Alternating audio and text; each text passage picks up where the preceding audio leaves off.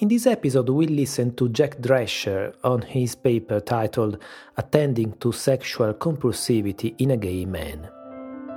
With his words, we can conceive how themes of hiding abound in the developmental narratives of boys who grow up to be gay. Their need to hide is reinforced by the traumatizing public humiliations that ensues from either open expressions of same-sex desire or gender non-conforming behavior. When open expressions of same-sex intimacy are driven underground, clandestine and forbidden sexual activities, highly tinged with interpersonal anxiety, may become a significant mode of relatedness. Jack Drescher is a psychiatrist and psychoanalyst in private practice in New York City, a clinical professor of psychiatry at Columbia University and a faculty member of their psychoanalytic program and their division of gender, sexuality and health.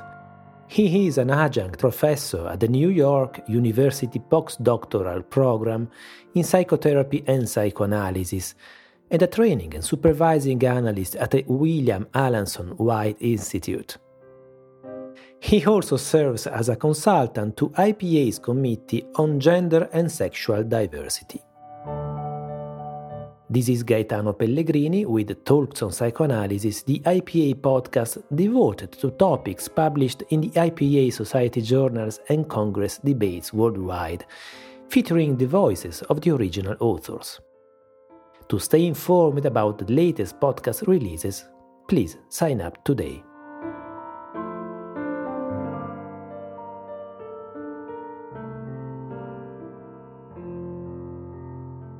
In this podcast, which we are calling Attending to Sexual Compulsivity in a Gay Man, I will be discussing a psychoanalytic approach for understanding sexually compulsive gay men that distinguishes the problem of their being sexually compulsive from the issue of their sexual identity.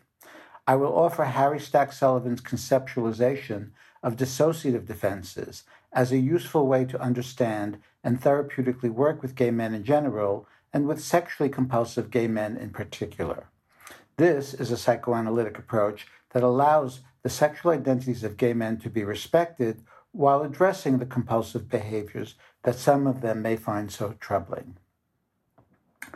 So I'll begin by talking about themes of hiding, which are common in the developmental narratives of boys who grow up to be gay.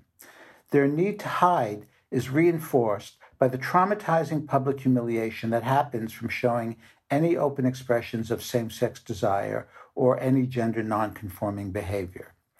The experience of these boys of being discovered, punished, and humiliated for showing or acting on such feelings or behaviors can lead to hiding activities that continue long after the actual trauma is forgotten. And there are many memoirs and biographies that offer illustrations of this phenomenon. For example, the late Derek Jarman was a gay filmmaker who described such a moment at his English boarding school, and he wrote, quote, "At the age of 9, I was caught in bed with Gavin, thrown onto the floor by the headmaster's wife, lectured publicly and whipped. Frightened by this unexpected outburst, I was to have no physical contact for 13 years. I lived my adolescence so demoralized, I became reclusive. I was desperate to avoid being the sissy of my father's criticism, terrified of being the queer in the dormitory. My work also suffered. I dropped behind. At puberty, my report said more concentration needed. You see, I was distracted." End of quote. In a culture that claims to value the linkage of sex with emotional intimacy, it is difficult to foster those connections in gay teenagers in the same way they are encouraged in heterosexual adolescents. And it would be an understatement to say that adult support for adolescent gay dating is not common, although there are some socially progressive enclaves where that may not be the case. But how many parents would consider sanctioning a gay teenager's search for physical or emotional intimacy with another boy?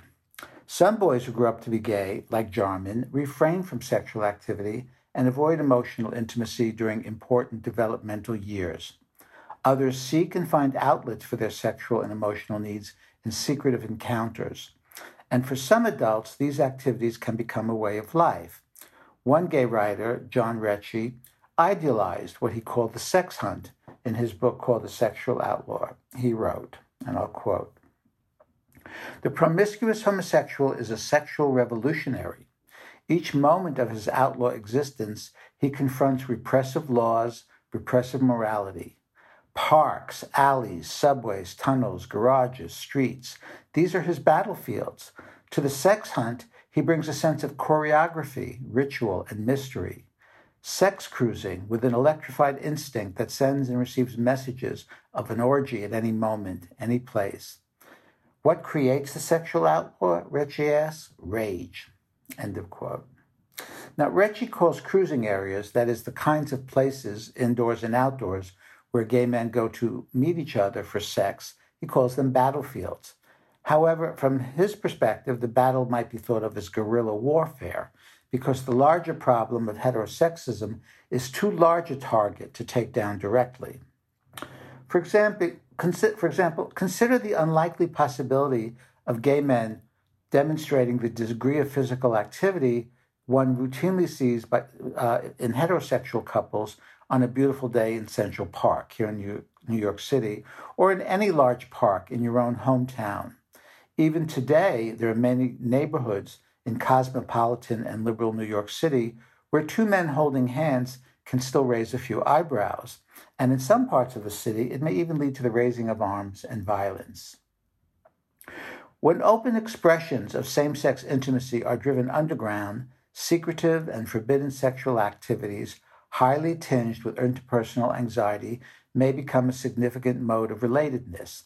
For gay men like Rechy, this is a triumphant act of will and not a psychiatric problem. Others, however, can experience their sexuality as a compelling force and feel troubled by it. Now, historically, classical psychoanalytic practitioners theorized that compulsive sexual behavior in their gay male patients was evidence of the neurotic origins of homosexuality. And their formulations conflated the treatment of compulsive sexuality with so-called cures of homosexuality, what are today called conversion therapies. However, other clinical experiences show that gay men who experience their sexual activities as compulsive do not necessarily experience their sexual attractions as compulsive. Nevertheless, because of the unsavory nature of the places in which they feel compelled to express their sexuality, these men may feel intense shame about being gay. Which brings us to the subject of dissociation. It's important to emphasize at the outset that a gay sexual identity is not definitive of any defensive style. There is no homosexual personality. So focusing on the way gay men dissociate should not obscure the fact that they are a heterogeneous group. Denial, intellectualization, rationalization, and other defenses are as likely to be found in gay men as they are in other patients. That being said, however, many gay men have a history of being subjected to events, traumatic or otherwise, that exaggerated the normal tendency to screen anxiety-provoking and shameful memories. From an early age, the social stigma surrounding homosexuality led many gay people to hide knowledge about their sexuality, not only from others, but from themselves as well. In other words, anti-homosexual cultural prejudices reinforce dissociative activities, which makes Harry Stack Sullivan's conceptualization of dissociative defenses useful in clinically understanding and therapeutically working with gay men in general and with sexually compulsive gay men in particular. Parenthetically, Sullivan was himself a closeted gay man, although it's not clear how central his sexual identity was to his theory of dissociation.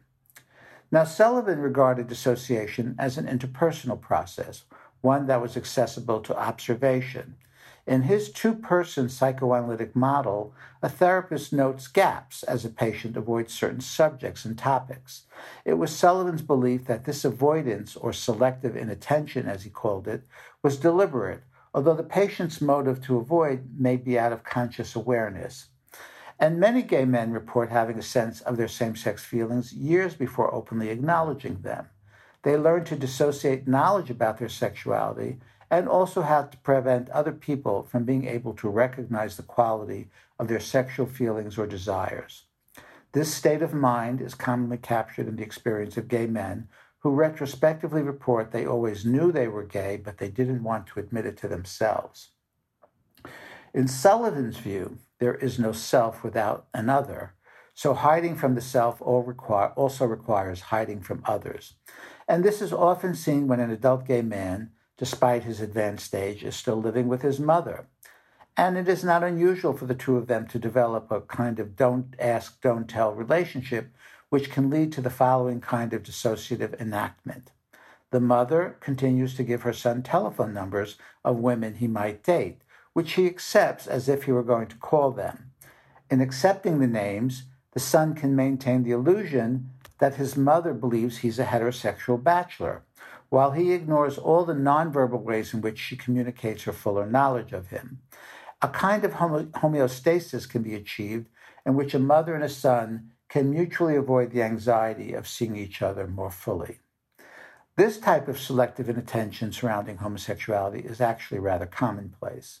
But more severe dissociative operations are illustrated by reports of sexual encounters that take place under the guise of being asleep.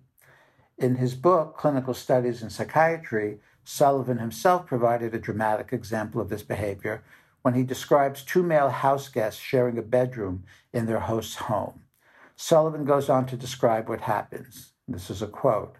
During the night, Mr. A gets out from under his cotton sheet and goes around and tenderly fondles Mr. X, and then goes back to bed under his bottom sheet.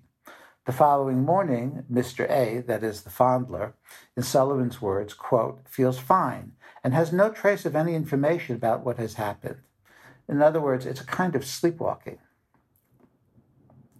In the interpersonal perspective, anxiety is thought to be triggered when knowledge of the self appears to jeopardize an individual's relationship to others.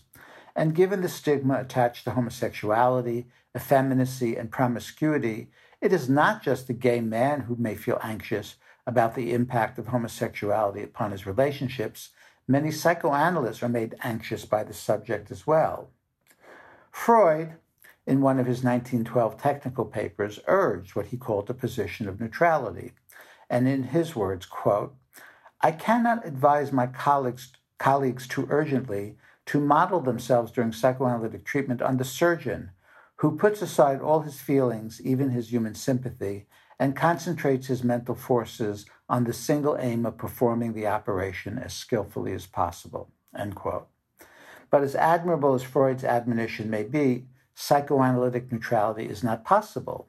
One only has to study the history of psychoanalysis itself, a field which expressed its own anxiety about homosexuality by integrating cultural prejudices into its theories and practices, and by infantilizing and pathologizing gay and lesbian identities.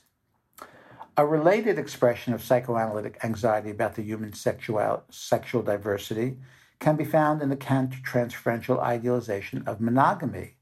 This type of anxiety is commonly expressed by pejoratively labeling a patient's non-monogamous sexual behaviors as compulsions, acting out, or resistance. It is not altogether surprising that many published psychoanalytic case reports trumpet the treatment's success by announcing that the patient got married or settled into a monogamous relationship. This is not neutrality.